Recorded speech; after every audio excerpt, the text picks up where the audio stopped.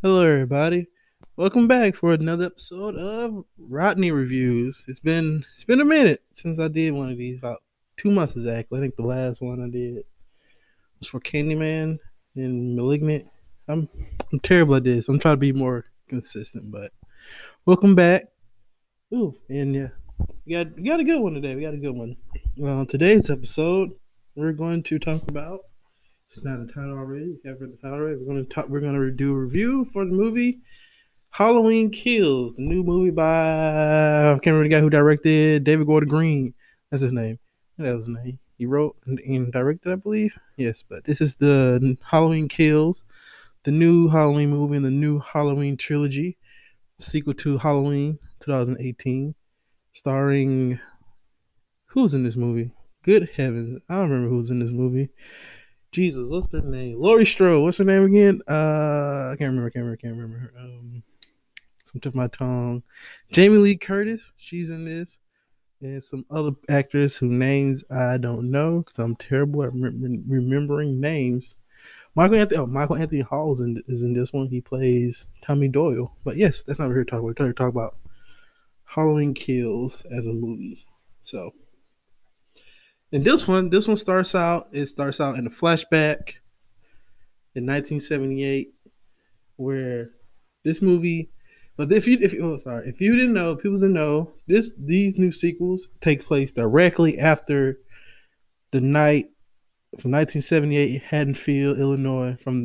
It's a direct sequel to the first Halloween movie. So in this timeline, Halloween 2 doesn't happen. So him going to the hospital and fucking up everybody in the hospital to get Lori because he's his sister. None of that happens in this timeline. None of it exists. So on that night, at the night Loomis shot him off the cliff, they catch him and they arrest him.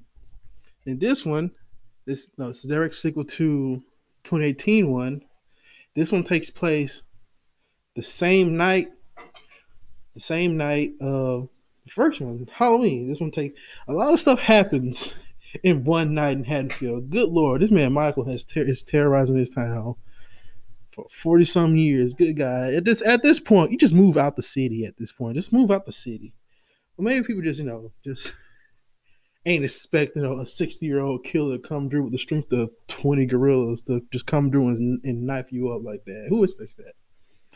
But yes, this back to review. So in this one, in Halloween Kills, the story isn't as strong as the 2018 one or some of the other Halloween movies. And I know you're thinking horror. I mean, story and a slasher. Come on, who cares? We want to see some kills, and I understand. That's a good point. But Halloween, as one of the out of all the slasher franchises that's out there, I say with Scream, Halloween has a pretty good narrative. They have pretty good characters that you care about. You want to see defeated. You care about Laurie Strode. You care about her family. You care about her daughters, her granddaughters, her daughter, granddaughter, in the Strode family. You want to see them survive the terror that is Michael. And you care about everybody in the movie, in the series. A lot of the heroes are kind of, let's say, sympathetic figures, but they're characters who have actual character, and you want to see them succeed and defeat Michael. So it's Halloween as a series, not every one of them, because 5 and 6 in Resurrection they're god awful from narrative and as horror movies. They're god awful. Nobody cares about those. But Halloween 1 and 2, and even 4 and H2O are good horror movies as well as good stories with a pretty good narrative to make you want to see the characters survive. In my opinion, that's a mark of a good slasher. Yeah, you just want to see people get cut up and just thrown and just killed, but you just want to see people. You want to see characters being written pretty well. You want to see them survive. Excuse me. You want to see them defeat and overcome the terror that is the villain. And outside of like that's one of the problems with Jason movies. Outside of let's say part 6 and 4, the Friday 13 movies don't have strong narratives. They're all cliche movies. And Jason comes in, chop chops, one person survives, next movie. But part 6 has a pretty good narrative. You see, I'm not talking about Friday. I'm getting off track. I'm getting off track. Back to Halloween Kills. So, like I said, the movie is weak from a narrative standpoint. It's just so chaotic and it's all over the place. Characters do stupid shit in this movie. They're like people. They're going out to find Michael, and they're not in a team. They're all splitting up, and they're like, "Fam, just stay together and fight this dude." You're like, oh, it's terrible. It's just in a movie. You know how in every horror movie and slasher, there's a main character. Like you can even in some of the most bleak horror movies where everybody just suffers, you can tell that's the character we're following, and that's the person we want to see make it, whether they do or not. But in Halloween Kills, there is no main character. You can say, oh, the main character is Laurie. She's in the hospital bed for the entire movie. Well, you can say it's her granddaughter. She's not in the movie for that long. She's maybe, I'd say maybe 20 minutes total screen time, maybe less. You can see, oh, Laurie's daughter, Karen. That's name Karen. Well, you say maybe it's Karen is the main character since she is the daughter of Laurie Strode. She's not the main character either. She's also barely in the movie. She's in the hospital most of the time, and the only time you see her outside the hospital is like literally at the end of the movie. There's well, then you think, well, maybe it's Tommy Doyle who comes back and wants to defeat Michael for scarring him as a kid. He's not really the main character either because the movie follows so many characters. I can say the main character of the movie is Michael because you follow every scene. He's pretty much in every scene, and you just watch this man just go from one end of Haddonfield to another end of Haddonfield, putting up numbers like prime Wilt Chamberlain. Speaking of numbers, good God, Michael, he kills at least 40 people in this movie. At least 40, 50. He reckoned numbers. He coming for Jason. He saw Jason had almost 200 kills. He like, nah, bro. I want your record. I want what you got. I'm coming for it. And this man Michael has put up prime Wilt Chamberlain type numbers. He dropped 100 points, 46 rebounds, 18 assists, 20 blocks. He going off in this movie. It's also this movie. Speaking of kills, it's hilarious. The kills are good and hilarious. Like what movie came out a month ago? We all seen the clip of the lady shooting at him. He just kicks the door at the gun and she shoots herself in the face. Hilarious. This man Michael has a sense of humor. It didn't weigh like he's essentially still a 6-year-old boy in a grown man body with the strength of 5 gorillas. So just like in the first Halloween movie, after he kills somebody, he like to prop him up, just like he did in the first one. Like in this one scene, he kills the two gay dudes, and then he there's this photo of them together on like a vacation, and he props their bodies up, posing like the photo, and then he has people.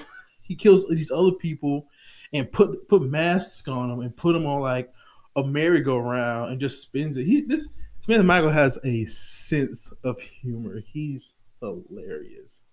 And this movie, it knows that. It knows we want to see Michael. And we want to see Michael and Laurie duel, but they're saving that one for Halloween Ends, will be the last movie in the trilogy until they reboot the series again in about 15, 20 years.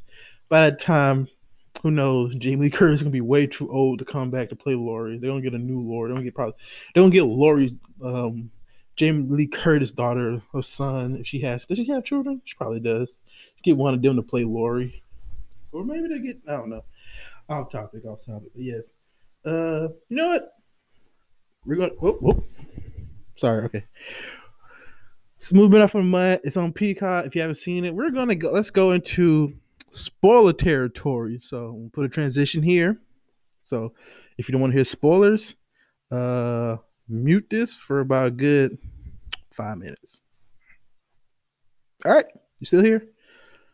Bet. Let's get into spoilers. So when I say Michael puts up 40 bodies, a lot of people, he kills a lot of people. He does. Like, so the end of this, the end scene, pretty much the entire time, they got him trapped.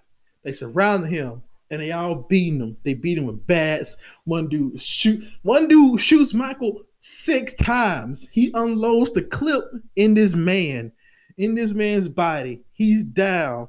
He can't do nothing. He can't move. The entire time just beating him with bats and whatever they got. They're just going in on his ass. They're like, take this, they beating this nigga's ass. They own him. And then Lori started caring. She grabs his knife and stabs him in the back and walks away. As she walks away, she goes to check on her daughter. They're embracing.